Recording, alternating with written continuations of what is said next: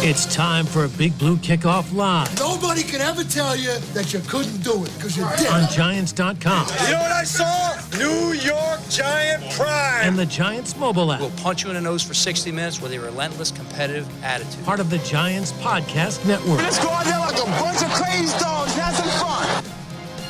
Welcome to Thursday's edition of Big Blue Kickoff Live on Giants.com and the Giants mobile app. John Schmelk and Lance Meadow with you. No, I wasn't wrong yesterday. It was supposed to be Lance Meadow and Paul Dottino today. I wasn't lying. I wasn't making that up. But unfortunately, and I think Lance might have something to do with this, Paul Dottino still does not have any power in his town in New Jersey. So I'm pinch hitting. Lance, you apparently do have power in your luxurious high-rise in New York City. Apparently, yes, I have a tremendous amount of influence that reaches over the river and through the woods into New Jersey. Well, I figured you just showed up and chopped a tree down and dropped it on his power lines or something. I'm not going to give away all my secrets on this program. I will say this may be the first time in the history of the universe in which Paul Dottino has been silenced over the span of 72 hours. Well, my suggestion for his town would to be take advantage of the people you have living in your town, right? So I think they should fasten themselves some type of gigantic hamster wheel and connect it to the power grid. And then instead of Dottino walking around the neighborhood, harassing everybody and annoying them, you just put him on the hamster wheel. And it'll basically act like a perpetual motion machine where he just continues to walk, spin the wheel, and it can basically power the whole town, including his own house.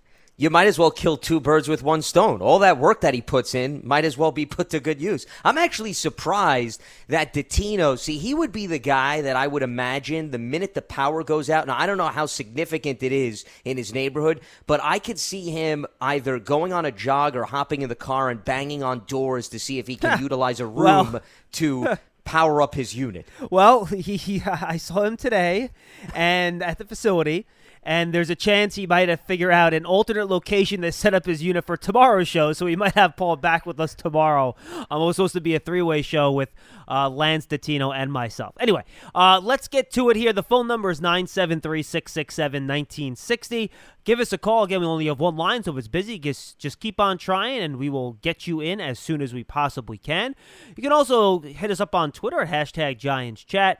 Or just go to the portal we have online, and you can get there by typing giants.com/podcast/BBK questions into your internet address bar. And then you can submit questions via the internet that way. Busy show today, folks. A lot to talk about. We have audio and sound from Daniel Jones's Zoom conference call today and Blake Martinez's virtual conference call today, so you'll hear from them a little bit later in the show.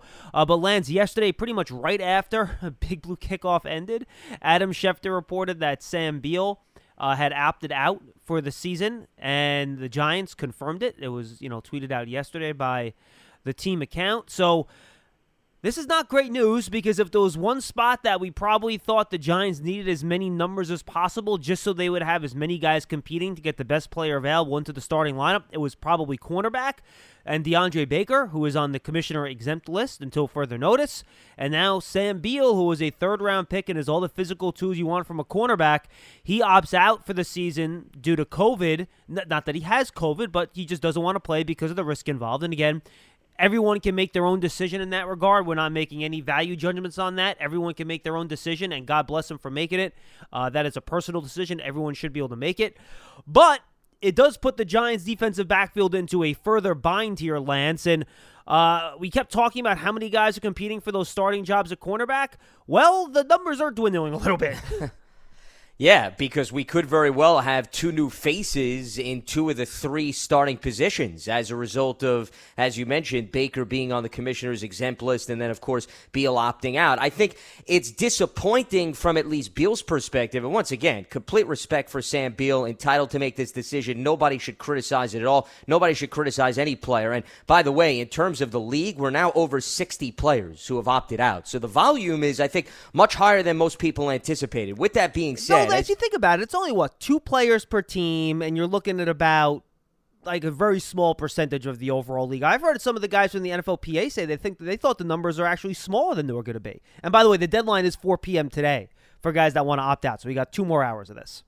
Well, the reason why I am a little bit surprised is I think if you consider the nature of the NFL compared to these other professional sports leagues where there's not guaranteed money in everybody's contract, there's a lot of uncertainty, the shelf life of an NFL career, John, is much shorter than other leagues. No question. I would have thought that most players, despite some of the risks involved, maybe would have weighed that over the risks. So that's why I'm speaking from my personal experience. I was a little bit surprised that it got this high. But once again, everybody has a different personal decision to make, and the Giants clearly have had 3 players already that have opted out. And for Sam Beal's perspective, I think there was a big opportunity in front of him this year. So you would have thought with the issues facing DeAndre Baker and the youth of this position and the fact that, remember, Sam Beal was a red shirt in 2018. He did not play his rookie year after he was taken in the supplemental draft because of injury. Then last year,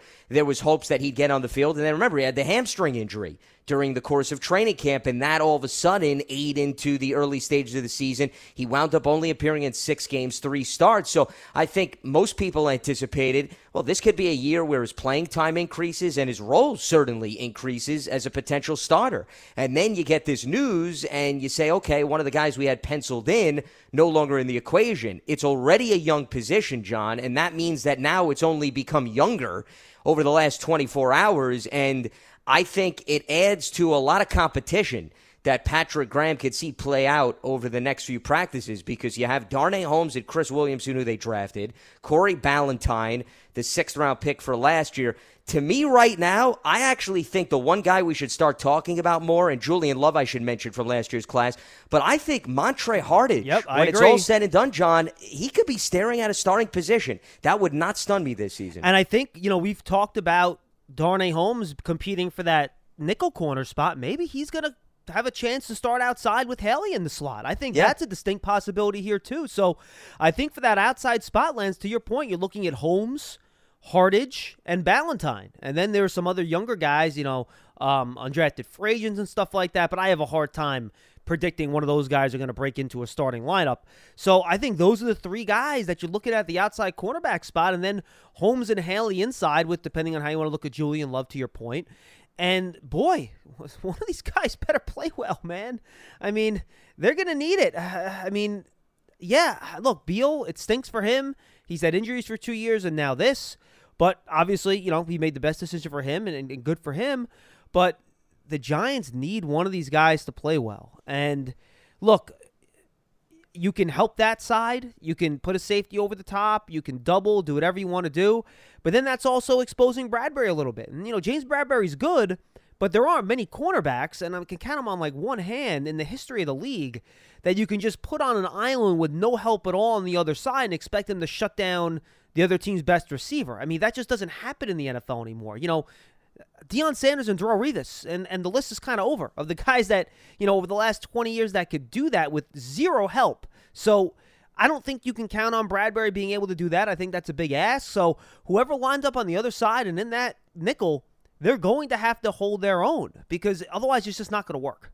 Well, and the other thing that you got to take into consideration, McKinney is a first-year safety. Yeah. And you figure, well, what do you utilize to help out corners? You utilize safeties, John, but the thing is, there's still a lot of youth at that safety position. And I understand Jabril Peppers is one of your safeties, and he has some experience. But if it's McKinney or Love getting the bulk of the snaps in the other safety position, or let's say they go with 3 safeties, you're talking about one is a rookie, and one player is, yes, in his second year, but he's learning his second defense in as many years. And remember, Love didn't get the bulk of his snaps until late last season, which we've covered on previous programs. So you're still talking about a great deal of a small sample size to make up for your safeties who you expect to help the corners, whether they're veterans such as Bradbury or the young guys. That's why every time I look at this cluster of cornerbacks, I keep coming back to the Grant Haleys and the Montre Hardages of the world, because while Hardage was mainly listed as a safety with the Dolphins,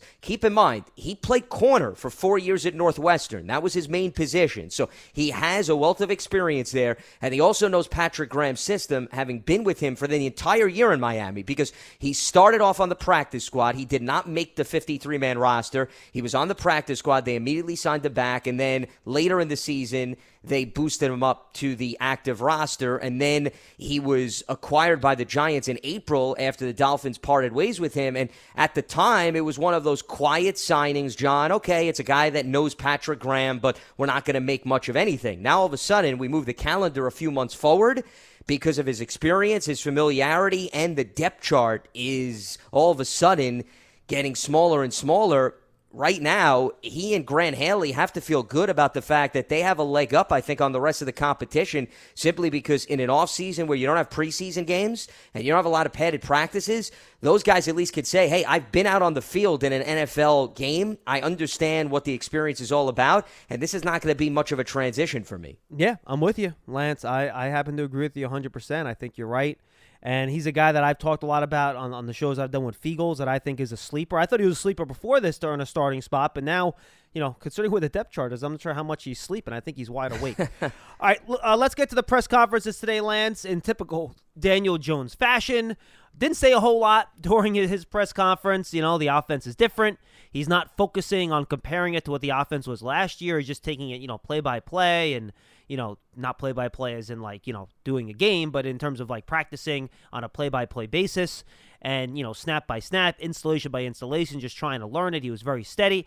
He was asked a question, though, about the challenges heading into his second year and specifically what it's like working with Jason Garrett as an offensive coordinator. Let's listen in to Daniel. And that's, I'm certainly learning and going through that process. The biggest thing is just, not being a rookie and having relationships with people in the building, with my teammates. And, obviously we have a new staff and that's, I'm certainly learning and going through that process like I did last year, but just to, a certain level of comfort and it, being my second year, I think has been good. And with Coach Garrett, I've enjoyed, learning from him so far. And, I think he's extremely detailed in his teaching and what he expects on the field. And I think that's probably what stood out the most. And I look forward to working with him and continuing to learn and, learn this system. And there's Daniel Jones, folks. That was the most detailed cut we could find. Otherwise, there's a lot of, he's very nice. He answers questions fully, completely. He just doesn't give a lot of detail. That's not his way yet. He's still very young in his career. He'll figure all that stuff out. But Lance, look, he's one of those guys like, yeah, it's a challenge. Yeah, it's difficult. There are things we have to do that are different. All the other teams have to do it. We're all in the same boat, and we're going to do the best I can. And, we'll see what happens. That's pretty much what the 20-minute press conference was. Well, at this point, listen, there's not much else he could shed a great deal of light on, mainly because, once again, they have yet to get into their hardcore padded practices where you're actually running around and you're able to try to simulate gameplay. So right now, the only thing that he could reflect on is indeed what we just heard, the Zoom interactions that he's had with Jason Garrett and some of the in-person interactions that he's had since they started up training camp. I'm not surprised, though, when Daniel Jones points out the one thing that jumped out to him is Jason Garrett's attention to detail. And you could brush that off, John, and you could say, well, that's a generic claim that most quarterbacks would tell coaches. But the bottom line is Jason Garrett played this position. So if there's anybody that I would expect to be ultra detailed and know the ins and outs of the preparation for the quarterback position, it would be somebody that actually suited up at the highest level, and that's in the NFL, in which he played for the Dallas Cowboys and backed up Troy Aikman. So, that I think, once again, is similar to the way we talk about Mark Colombo with the offensive line. When you have a coach at your position who actually played that position, this is no disrespect to any previous coaches that have been with the Giants organization or across the league and haven't played the position, but I just think there's a different level in which players relate to coaches and they hear their words and they say, yeah, you know what, this guy lined up in the trenches. This guy ran an offense on the NFL level. What he's saying, how he structures his meetings, yeah, there's at least a lot of substance behind that because of what I'm now going to experience is exactly what he went through, whether it was 20 years ago, 30 years ago, or what it is today. The level of preparation doesn't change. The game may have changed. The nuances of the game may have changed, but the preparation hasn't. So I think that's a good sign that Daniel Jones is already observing that up close and personal, and they're at least building that relationship in terms of detail. Yeah, and when he talks to Daniel Jones about, all right, when you take a snap and you look up at the defense, this is what you see. Well, Daniel Jones knows that Jason Garrett actually had to execute that on the field before. So you're right. I think it adds a level of confidence. The other point that I'll bring up that I thought was significant from Jones's presser, and then you can bring up anything else you thought is worth mentioning. One, very quickly, and we've talked about this, what does help having the new offense going in and no offseason is that most of the talent from last year is coming back, so it makes the progress a little bit easier. And number two, Lance, we talked a lot about him working out a lot in the offseason. He played at 220 last year. Apparently he's up at 229, so that's something that he thinks will help him and maybe help with ball protection too and things of that nature. We actually had a fan question come in about that from Steve Hennig. Does he think, or do we think the weight gain will hurt Jones's quickness or speed? And I personally don't. I don't think that's going to be a factor. It's not like you want Jones, beating cornerbacks one-on-one on the outside anyway. He'll be fine scrambling to do what he needs to do as a quarterback. Yeah, a big part of playing the quarterback position when you're mobile is also knowing when to give up on a play. So I don't think you want Daniel Jones to now have the mindset, I'm just going to run over cornerbacks, safeties, and linebackers in my attempt to pick up extra yardage. Plus, we're only talking about, John, a difference of about 8 or 9 pounds, as he mentioned, because he said he played at around 220, 221 last season, and now he's in that 228, 229 category. So I really don't think that's an immense amount of difference where you're saying to yourself that's going to slow him down. I think the footwork is going to be key, and we've already seen videos that the Giants have posted in which he's been focusing on that because, the footwork, I think, could help his escapability and maybe help extend the play or at least run out of traffic and get rid of the football or just give up on the play. And, we've had previous programs where we talked about if he gets rid of the football a little bit quicker or if he just sacrifices a play, that could be the difference of a few interceptions or a few fumbles here or there, and that's how the team overall could get that turnover differential down, which was obviously tied for dead last with the Chargers last season. And it's not just a Daniel Jones thing that they have to work on. It's a team thing. Anybody who right now is on the coaching staff will tell you, yes, Daniel Jones had 23 of the 33 giveaways, but the other 10 still need to be accounted for. And the fact that the defense wasn't very opportunistic last season also has to be accounted for. So all of those things either have to increase on the defensive side of the ball or decrease on the offensive side of the ball. To me, it's not just simply about Daniel Jones. All right, let's get to Blake Martinez, and I predicted he would be a captain this year. I feel even better about that today, and I had interviewed him back in April, and that's why I kind of got the feeling he'd be a team leader. And boy, I think he showed it again in his video conference call today. Here was a very basic question about what it's been like so far actually at the stadium in training camp, and basically seeing his teammates for the first time in person when he's only really interacted with them on video conference. Here's Blake. Yeah, I think especially me being a new guy, I think I always kind of went and thought about the OTAs portion, especially coming in if you're a rookie or a new free agent, is earning that respect portion. I think that's the big kind of miss where you get to work out together, you get to see everybody's work ethic, you get to see the guys doing extra, they see the guys take control in certain tough situations, whether it's conditionings, meetings, walkthroughs, and things like that. But I think overall we did a great job as a team, just focusing on making sure we took advantage of what we were given. And that was the Zoom meetings, being able to, add in video games at nighttime with guys, just chatting after the meetings ended. And overall kind of walking in, it was just having to see the guy's face for the first time in person and being like, oh, sweet, that's what you look like. You're not just, it's not just your face. I get your whole body now. And so it's kind of that portion was different. But overall it was cool to just kind of walk in and just make it seem like we've been friends for the last 6 months. It just shows you how difference has been, Lance, where, these guys are shaking hands for the first time. And there is a difference between, everyone's done this before. You've kind of built a relationship with somebody on the phone or doing video conferences or something like that. You really haven't interacted with them in person. When you do, it's different. And for someone like Martinez, who has to be a leader on defense and really relate to all his teammates on that side of the ball, this stuff's important.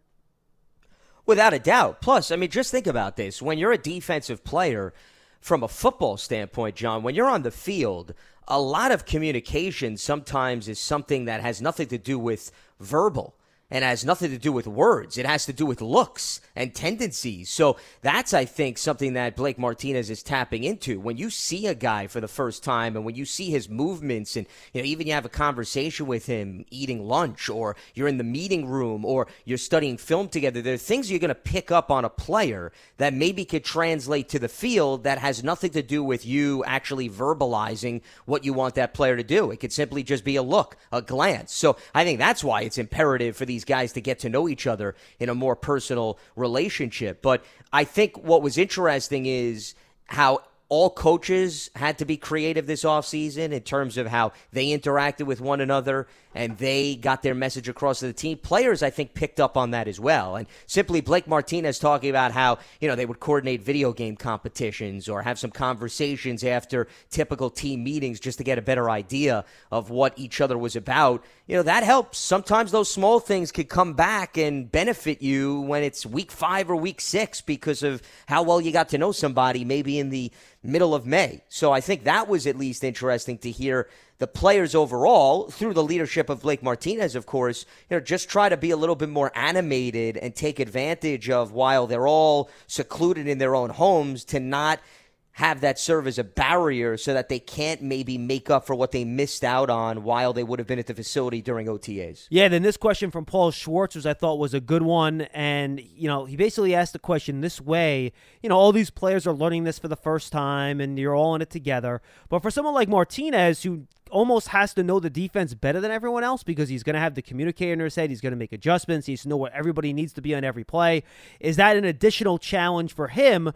Especially really doing stuff on the field and meeting everybody for the first time, given the virtual offseason? Here's how Blake answered that question from Paul. I think that's kind of the challenge of this, just like everything right now, how challenges pop up every single day. But definitely in the playbook aspect, it's just nailing down on things and doing whatever necessary, whether it's, all right, we have an hour break right now. Okay, instead of spending the whole hour kind of chatting or whatever, okay, let's spend 30 minutes going back and watching film or going through certain installs and things like that, or talking to Pat about certain checks and things, what he's thinking.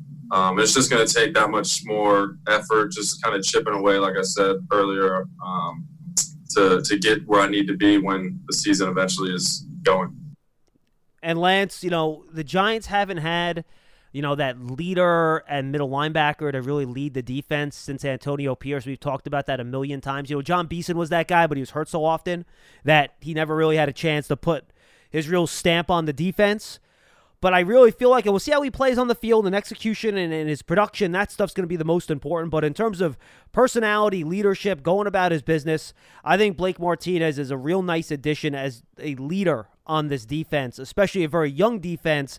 I think he's going to be a real steadying veteran presence right in the center of that linebacking core. Well, and he even said that himself, that he looks at himself as the calming presence of the defense, John. So it's good to hear that he is more than welcoming in assuming that role, which I think is a positive. And when you have a middle linebacker, you need to believe that that guy is going to be able to set the tone for the rest of the unit. And he's clearly had experience in doing that in Green Bay.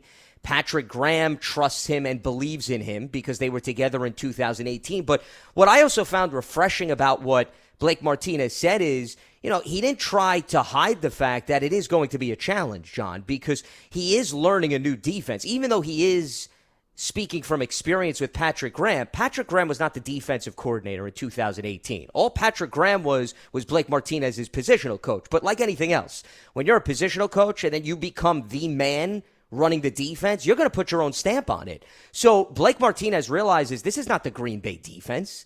This is Patrick Graham's defense with his new sprinkles and his new tricks and so forth. So there is an adjustment period for Blake Martinez. There's no doubt about that, and I think he understands that, and he understands that if this defense is going to make strides in a very difficult offseason, somebody like him is going to have to take the lead. So once again, you always want to hear that the player is open to doing that. You want to hear that the player realizes it's not going to be easy, and also that the player is willing to do whatever he can whether it's extra time, whether it's additional meetings with teammates to make sure that everybody's on the same page. And we have talked, as you alluded to, about the linebacker position for many years, that you need that guy that, number one, is going to stay durable, okay?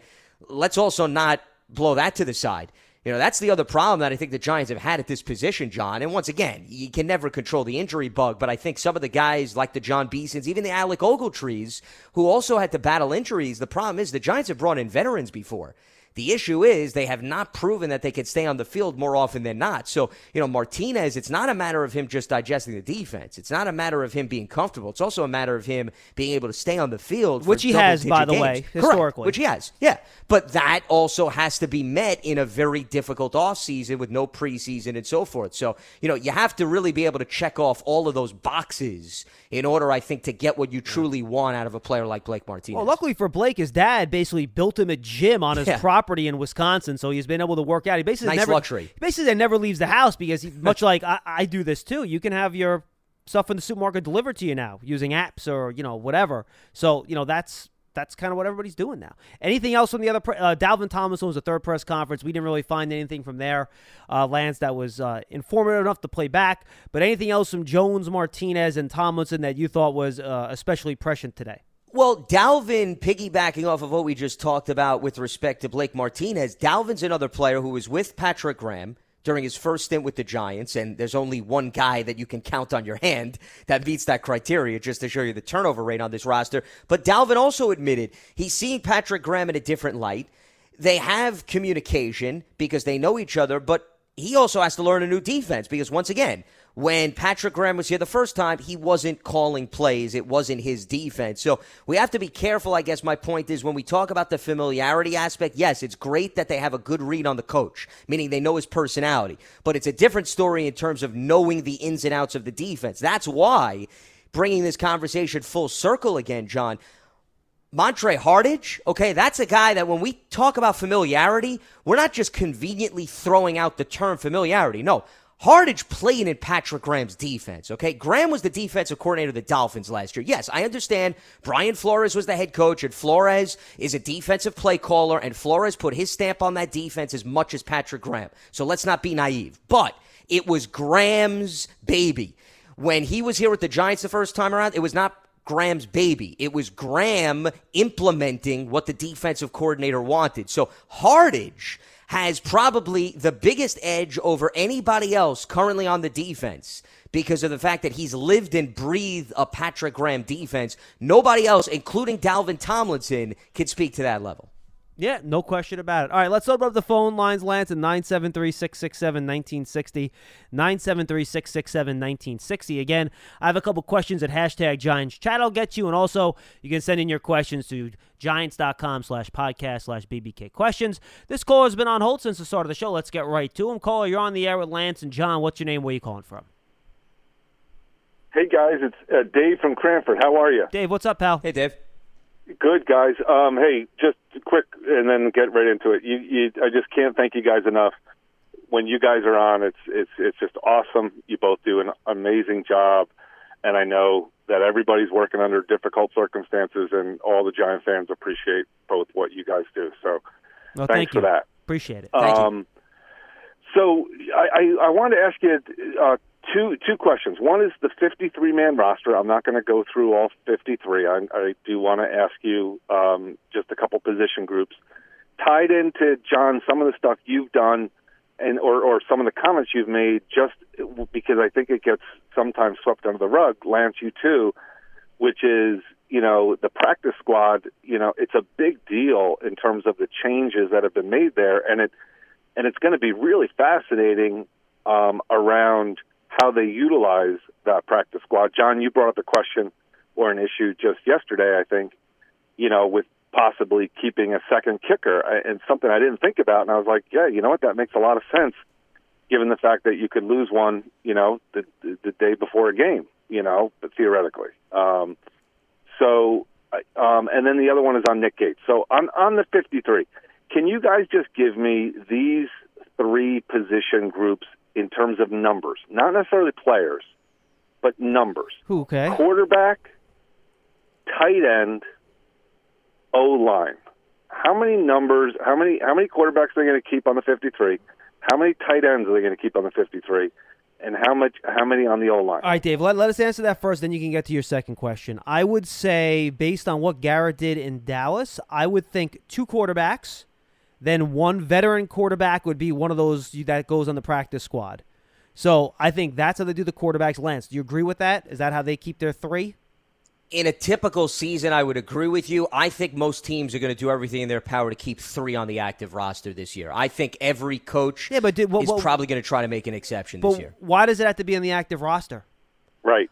Well, you could put Alex Tanney on the practice squad, but he may want to keep Cooper Rush on the active roster this year simply because he knows the offense and he may be good. Right, no, I hear what you're saying, but my point is that how does it hurt you having the quarterback on the practice squad as your 3rd guy when he can get brought up if there's an emergency right before a game on Sunday? You know what I mean? I don't see where there's a drawback to having the quarterback take up one of the practice squad spots versus being the 3rd on the active roster. No, there isn't, but I'm just looking at, I think most teams are going to keep 4. Oh, okay, 3 I got you. on the active roster and 1 on the practice squad, at least 1 on the practice squad. So I'm operating under 4 being my total as opposed to 3. I got you. That's fair. That's why. Okay, yeah. That makes sense.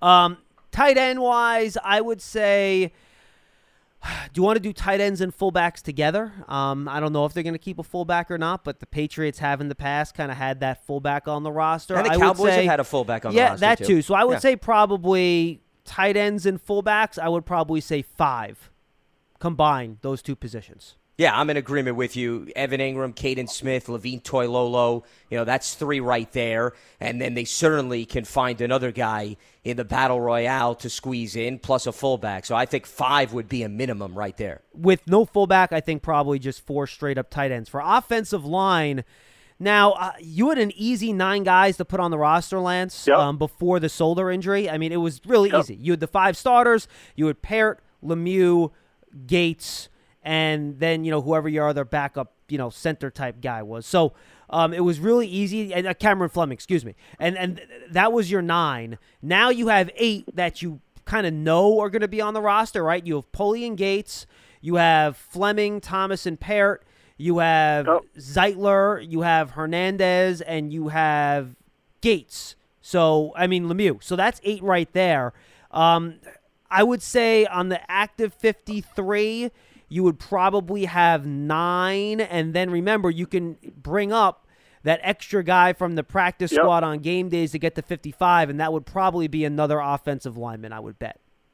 And this would be a year where I don't think it hurts to keep an additional offensive lineman on the roster because of injuries, because of the fact that also you're down your left tackle. And I think it also depends. Remember, this answer is going to be dependent on how confident are they in Nick Gates and Shane Lemieux playing center.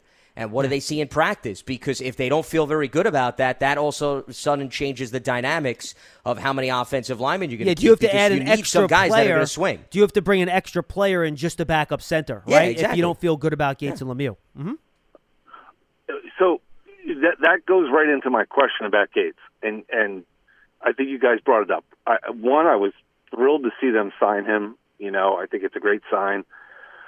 But I think it also just begs the question, John, I think even yesterday, again, you brought up the fact of having a guy like Gates on the roster and how valuable it is that he theoretically can back up, call it 4, maybe even 5 positions. Is that more valuable? Like, do they look at that? How does that versatility play into him potentially being the starting center? Which one is, like, in other words, to say it to you this way, does he do a great job at center? Because I think he's smart enough, and I think he's I think he's addressed his weaknesses in the off season. I hope, has he done enough at center where they sit there and say, you know what, we'd love him at center, but we'd rather have him as our swing guy that could literally fill in for 4 or 5 positions, as opposed to he becomes our starting center. Let's just say Nick Gates becomes a starting center. And now Pulley, theoretically, assuming he stays on the roster, backs him up. But does that then reduce, their concern about right tackle, right guard, in that regard. I just would love to get your guys' comments. You guys are the best. Thanks for listening to me so long. Thank you, Dave. I let somebody else get on. No worries. I appreciate the call. Look, if despite his flexibility and versatility, and to Dave's point, the value you have in someone like that as your, backup player at maybe 5 different positions is great. But if he's one of the 5 best offensive linemen, Lance, he's starting, okay? And what you can do, let's say he's your best center. You start him at center, right? And then Will Hernandez gets hurt. All right, then slide Gates over to left guard, and then Spencer Pulley becomes your center. I mean, I think he can start at center and then still move around if you need it. I mean, the Giants did that with David Deal for years, right? Yeah. Kevin Booth is another guy that was moved around. Exactly. So you start him at the best spot. That helps the team the most. But then if you have to move him around in order to get your next best offensive lineman on the field, you do that. And I think that's what the value is, right? If you have enough guys that can move around, Lance, it's always easy to get your 5 best linemen on the field. If you have guys that are married to positions, you might have to, let's say left tackle gets hurt. You bring in your backup swing tackle who's not very good. But you have an excellent guard sitting there on the bench with nowhere to play because your 2 guards are healthy. Well, since Gates can play both spots, you don't have that problem. Yeah, it's all about the best combination, but we can't believe in this mindset that just because Nick Gates, let's say, does win the starting center spot, and I'm just going based on this hypothetical road, that in the event that there's an injury at the right tackle position and they don't feel good about the depth there, that they can't then take Nick Gates out of the center position, move him to right tackle, and then go to your second option at center. It's more of a reason why you're preparing Shane Lemieux to play center, and you're also trying to get Nick Gates as many reps in the event that injuries happen. Remember, let's go back to Spencer Pulley and how he arrived on the team. And I've brought this up multiple times, John. They claimed Spencer Pulley right as the season started 2 years ago because the Chargers got rid of him. Spencer Pulley then had to learn the system. Now, he had been the starting center for the Chargers, so it wasn't as if he was being thrown into a position or asked to play a position that he didn't know about, but he didn't know the system. So when John Jalapeno went down week 2 against the Cowboys and had that gruesome leg injury, John Greco actually slid into center. It was not Spencer Pulley immediately. And then they slowly made the change for Pulley to take over at center. So my point is why I'm bringing that up. You go with the guys that are comfortable and ready to play those positions at the beginning. But that doesn't mean that you're locked in, that if Nick Gates started at center day 1, that they have to stick with Nick Gates for the rest of the season. No, it depends on how injuries play out and so forth. Nick Gates could be potentially the starting center and the swing tackle, which means that if there's an injury to a tackle position, Nick Gates then gets moved around. I don't think any offensive line coach will tell you when we make up the 8 or 9 guys that make our roster, they all go into one spot. No, there's at least 2 or 3 guys that you feel good about playing multiple positions, and you adjust as the season plays out. Yeah, no question about it. I'm with you 100%. He could do both. He could be your starting center and then be a guy that moves around if you need him to. And I don't think that's, that big of a deal. Another question from #GiantsChat. This one from Steven Lippman. He wants to know, or this is what he asked, Chris Williamson hasn't received much attention since he was drafted. Well, he's a 7th-round pick. Ballantyne, Haley, and Love have more experience than either of the 2 rookie DBs, Holmes or Williamson. Could McKinney work as a cornerback? So, no, I don't see McKinney as a full-time cornerback. I think he's your deep safety. If in spots you want to use him in the slot, covering tight ends or even, wide receiver is fine. In spots, that's great. But to me, I think they see him as their center fielder, and I think that's where he's going to slide in for the most part, Lance. Williamson, look, he played well in Minnesota in kind of a hybrid slot role, and I guess we should have mentioned his name. He'll be in the mix for that competition with Haley and Holmes to be that, nickel defensive back. But 7th-round picks aren't much different than undrafted free agents, right? I mean, they're kind of operating on the same playing field. I think to expect somebody like that to step up in his first year as a 7th-round pick and move in and start, I think you're asking a lot. Well, I think it depends on what he can do over the course of the practices, which are going to be limited, and what the coaching staff thinks of him is really going to be the end-all, be-all in terms of how much of a ceiling he has this season. I will say this, Chris Williamson has a very unique background because he was a wide receiver that actually transitioned to the secondary. So, he sees the game from both sides. We actually had Ray Buchanan, who's his mentor, on earlier edition of Big Blue Kickoff Live, and he talked about how he convinced convinced him to move to defensive back, and they've been training him for years to become that much more comfortable at that hybrid type of role. So I think that he's been exposed to a variety of different situations, but I would say that I think there's other guys that have a little bit more experience on the NFL level that have a significant edge over him. That doesn't mean, though, that Williamson doesn't have a shot, whether it be on the active roster or the practice squad. And, if Sam Beal and DeAndre Baker, because he's on the commissioner's exempt list, are now not viable options, at least in the early stages of the season, they may have to call upon a young guy, especially depending on how the health of this team plays out. So I wouldn't rule anybody out from being moved in and out of the lineup. But I will say that I think, at least on paper, you figure guys like Julian Love, Grant Haley, Montre Hardage, as well as Corey Ballantyne and Darnay Holmes are ahead of him on the depth chart simply because of where they were drafted, NFL experience, and their usage on previous teams. And when we say depth chart, we mean likely to start, because the team has no depth chart because they don't know any of these guys are yet. Which is why all this is so tricky. Yeah. Exactly. Let's go back to the phones at 973-667-1960. Cole, you're on the line with Schmelk and Meadow. What's your name? Where are you calling from? Hey, guys. It's Scott from New Mexico. Hey, Scott. I don't know if you heard, about a half hour ago, ESPN announced that they fully expect the two starting tackles for the Giants to be Andrew Thomas and Matt Pearl. First of all, who reported that, and in what context did they report that? It was a little blurb that I saw running along the ESPN sports line. Well, I need to know. I was wondering if you guys had heard anything like that, or I have not.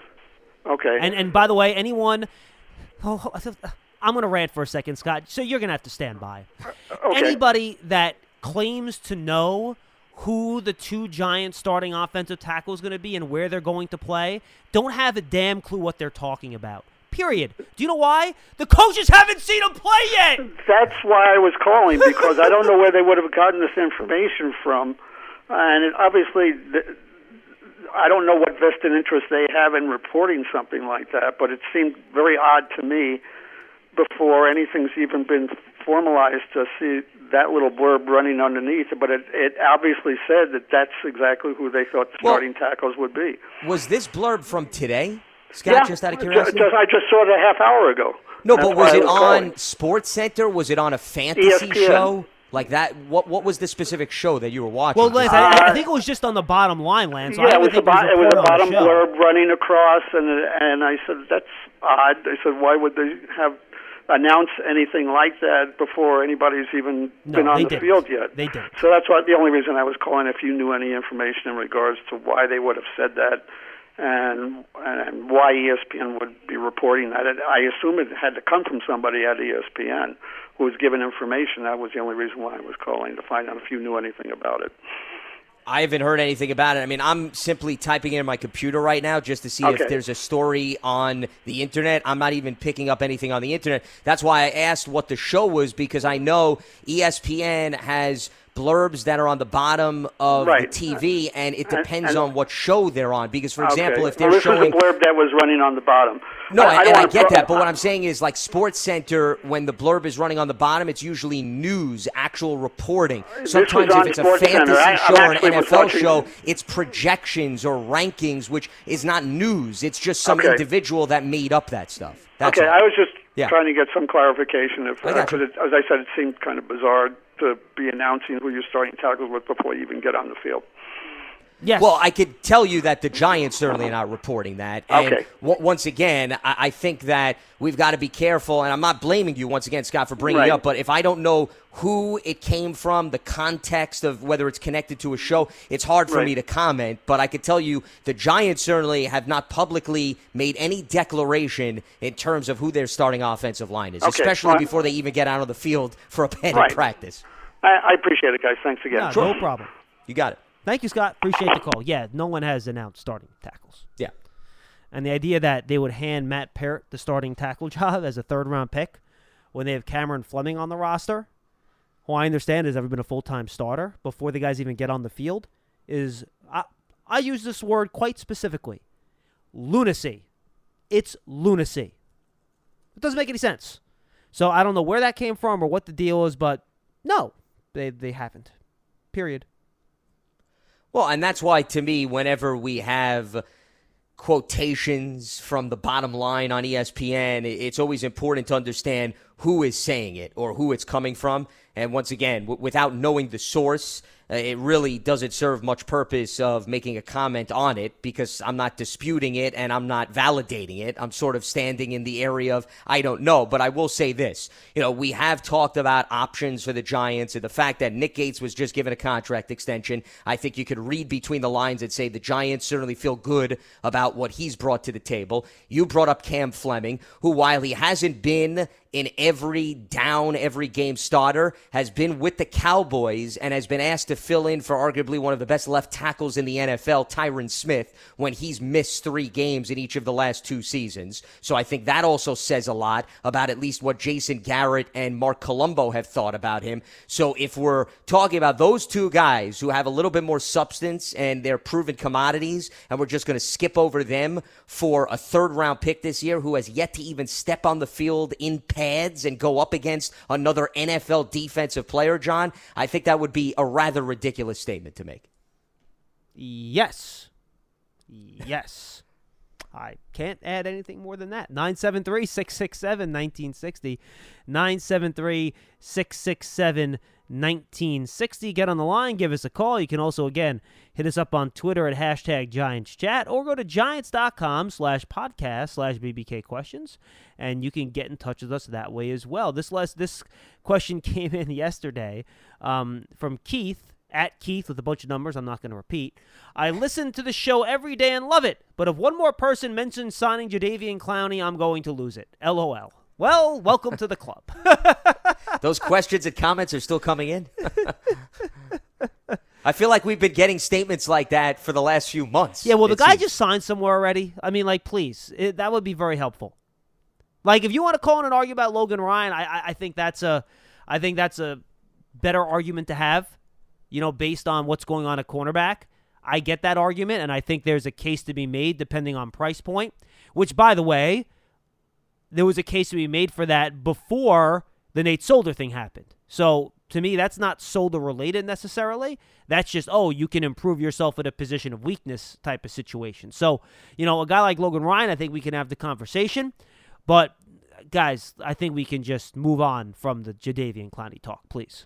Well, the other thing is the Jadeveon Clowney talk also was at the forefront before there was any conclusion on what was going to happen with Marcus Golden. And now that Marcus Golden is back, does that solve the Giants' pass rush? No, that's not what I'm saying. But you at least have somebody that was very productive, that the Giants know, at least the front office knows. The coaching staff is getting used to him now.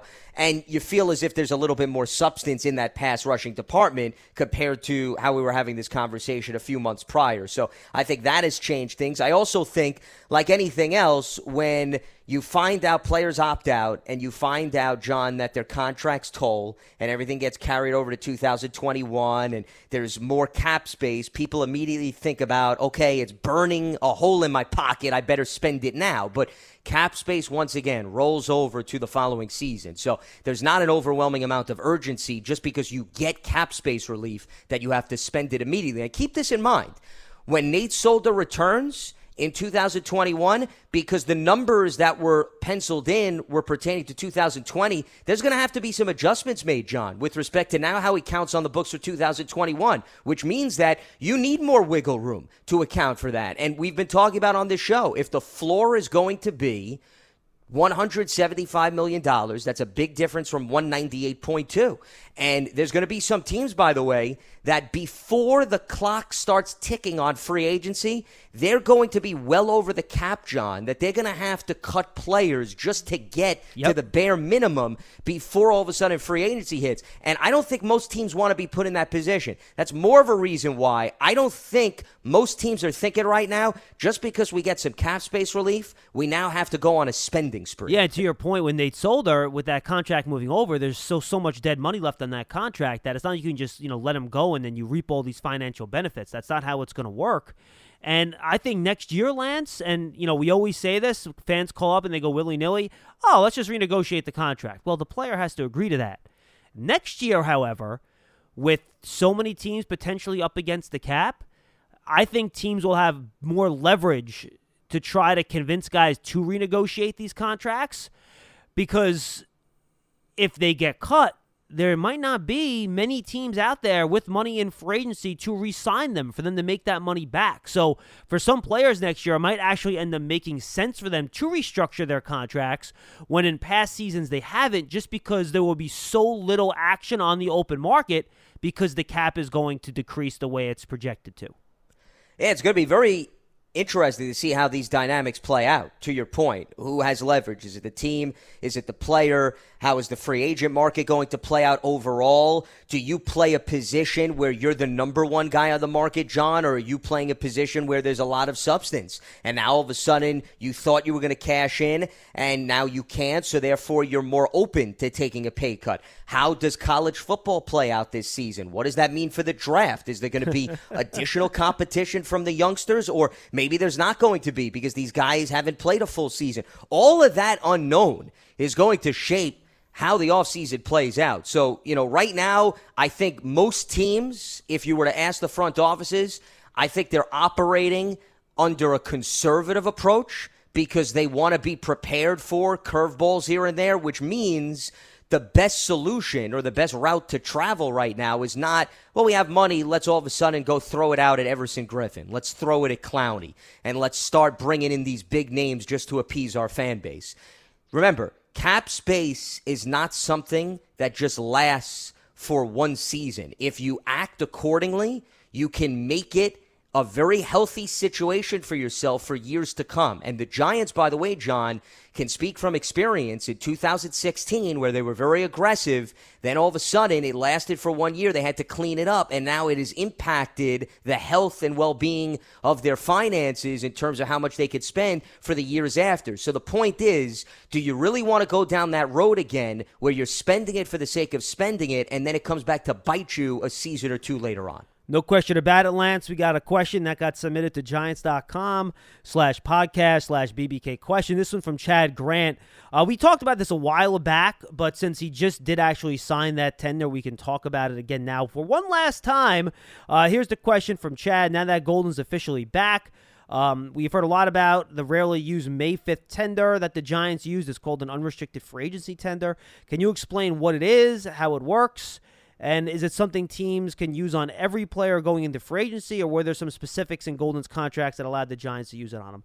No, there's nothing specific to Golden that allowed the Giants to use it on him, but it's a tag that has very limited utility to it because it basically traps you into signing the player for what his contract was the year before, plus or minus 10% of the value. That's basically how it works. So if you slap that tag on a really good player and he's coming off a contract year where, he didn't make a lot of money, guess what? He's going to find a bigger deal somewhere else and sign there. Basically, that tag is what I would call a backstop tag, where if a player you have on his previous contract, you like the amount you paid him, because that tender is linked to what his prior salary was. So if you have a guy hitting free agency and you're like, well, if I could have player X back at the same salary from last year, I think that's really good value. I'd love to have him at that value, but I don't want to pay him more than that. Then I don't think he's good value. Well, then you put the tag on him, because if he can't find another destination by the end of July, then he comes back to you at that number. So there has to be a very specific thing here, Lance, where the team that has the player that's an unrestricted free agent really wants him at that prior salary. And that's why we don't see it a lot, because a lot of times that prior salary might be too small, it might be too large. But if it's just about right, it's a tag the team can use where maybe the player won't find a better deal elsewhere, and then he'll revert back to his original team. So it really has everything to do with whether or not that prior contract is a sweet spot with the team and with the market, where no one else is going to be willing to pay more than that, so the player doesn't end up reverting back to that tag on July 27th.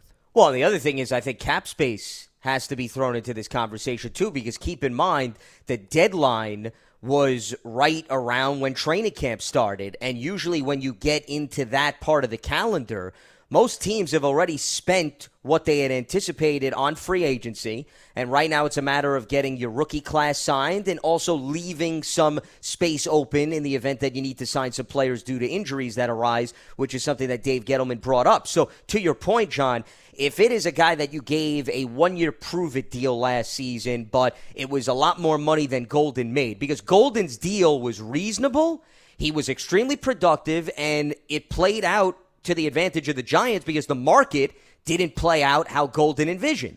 Right. So it's a manageable deal. You like the player. He was a good locker room presence. You'd be more than happy to bring him back because it also doesn't eat up an overwhelming amount of cap space. But let's say it was a guy, John, that you signed to a 1 year, a $17, $18 million contract, right? And he had a productive year. In all likelihood, he's probably going to get a deal which is equal or better in the open market. But let's see the market didn't play out, let's say. Now, all of a sudden, if you hit the guy with that tag, you've got to make sure you've got enough space of $17 to $18 million to be able to absorb that contract. So I think the reason why it was so beneficial for Golden was, as you hit on, it was a reasonable contract. It's going to be a different decision for any other player if it's an unreasonable contract, no matter how much you love that player, because if you wait till July for the deadline to come, that means you probably signed guys in April, in May maybe, going back to February and March, and do you really now want to miss out on some of them simply because you're hoping that perhaps the market plays out in your favor where you don't have to reabsorb his contract? That's a lot of rolling the dice that could easily backfire on you. Yeah, and I think that's key. It's all about what that number was previously, because odds are the guy, if it's a way undervalued contract and you put that tag on him, he's going to find a better deal elsewhere.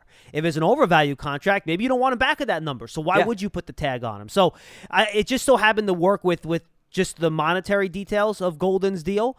And look, I'm sure Marcus would have preferred to sign a long-term deal for more money somewhere else, but to your point, the market just didn't develop for him, which is why it worked out so well for the Giants. And quite frankly, Lance, even if they didn't put that tag on him, based on how the market went and everything, they might have re-signed him anyway.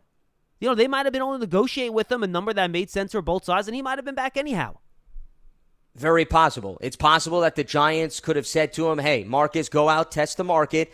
Just so you know, we're still interested in you. If it doesn't play out the way you envisioned, if you don't get a deal that blows you away, talk to us. And when summer camp, as I think is the best way to put it, as opposed to a true training camp, starts up, maybe we'll have some wiggle room to bring you back. So, yeah, I think once again, it played out probably as ideal as the Giants could have scripted, John, when you think about it, because they placed the tender on him.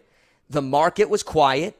They liked him clearly as a player. They needed help in the pass rushing department, and they're bringing him back on the pretty much same deal that was last year. And, hey, if Golden plays well, it's good for the Giants, and it's even better for him because maybe as we return to somewhat normalcy, maybe other teams start seeing what he did now in back-to-back seasons, and it becomes a more attractive market for him. So, this could very well turn out to be a huge win-win for both sides, where the Giants are not locked to a player long-term, but they certainly respect his abilities, and then Golden has another very impressive season, and he's able to cash in on that next year. No question about it. And I think that'll be an interesting thing to keep an eye on. And, Joe Judge, we mentioned this yesterday. He spoke to the media on Wednesday.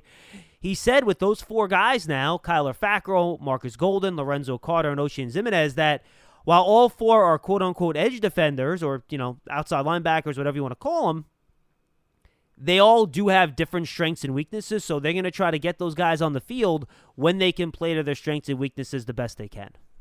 Well, and I think that's important, like any other position, to monitor what guys can do. Don't necessarily pencil them or pen them in to one category. And I think Patrick Graham is probably saying to himself he's going to have to be opened at the corner and the safety position, given now that Sam Beal opted out and, of course, Baker is on the commissioner's exempt list. But getting back to your point, specifically as it pertains to the outside linebackers, once again, you go back and you watch Marcus Golden's film.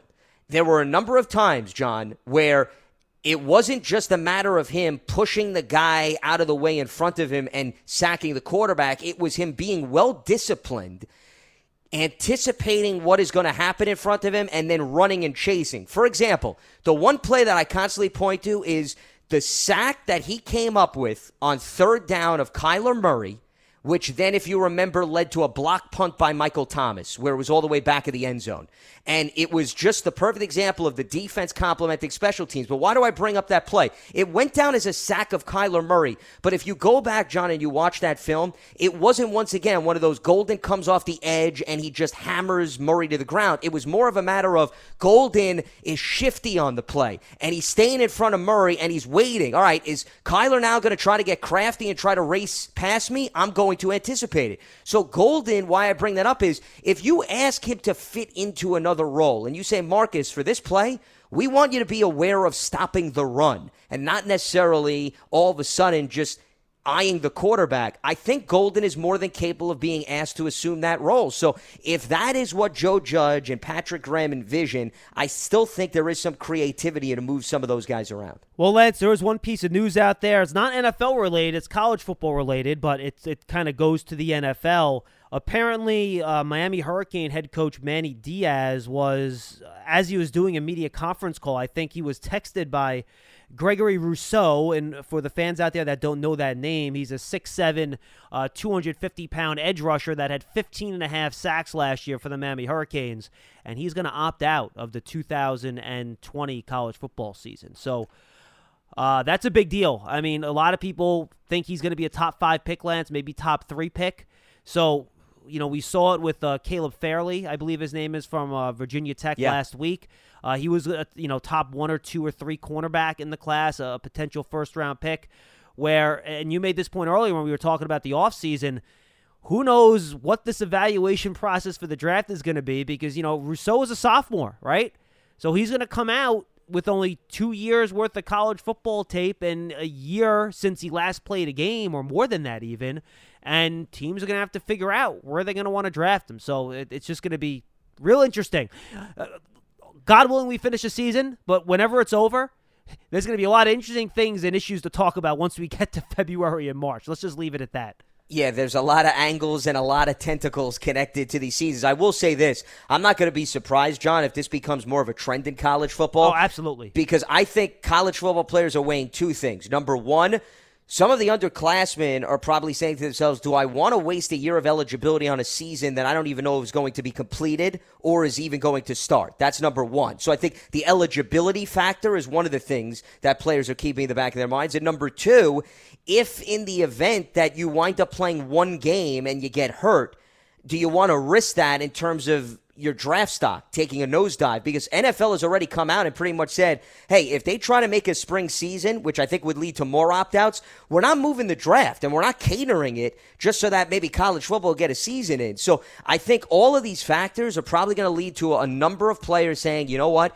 it's just not worth entering the land of the unknown. And look, they might move they could slide the NFL draft maybe a little bit too. Who knows? That's something that they can kind of figure out down the road, right? But yeah, we'll see. It'll be interesting. But how much can you move it, John? I mean, that's my $1 million question. You could probably move it, I think, to end of May.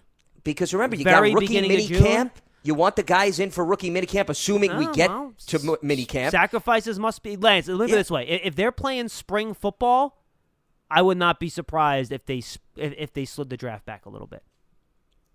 I wouldn't either.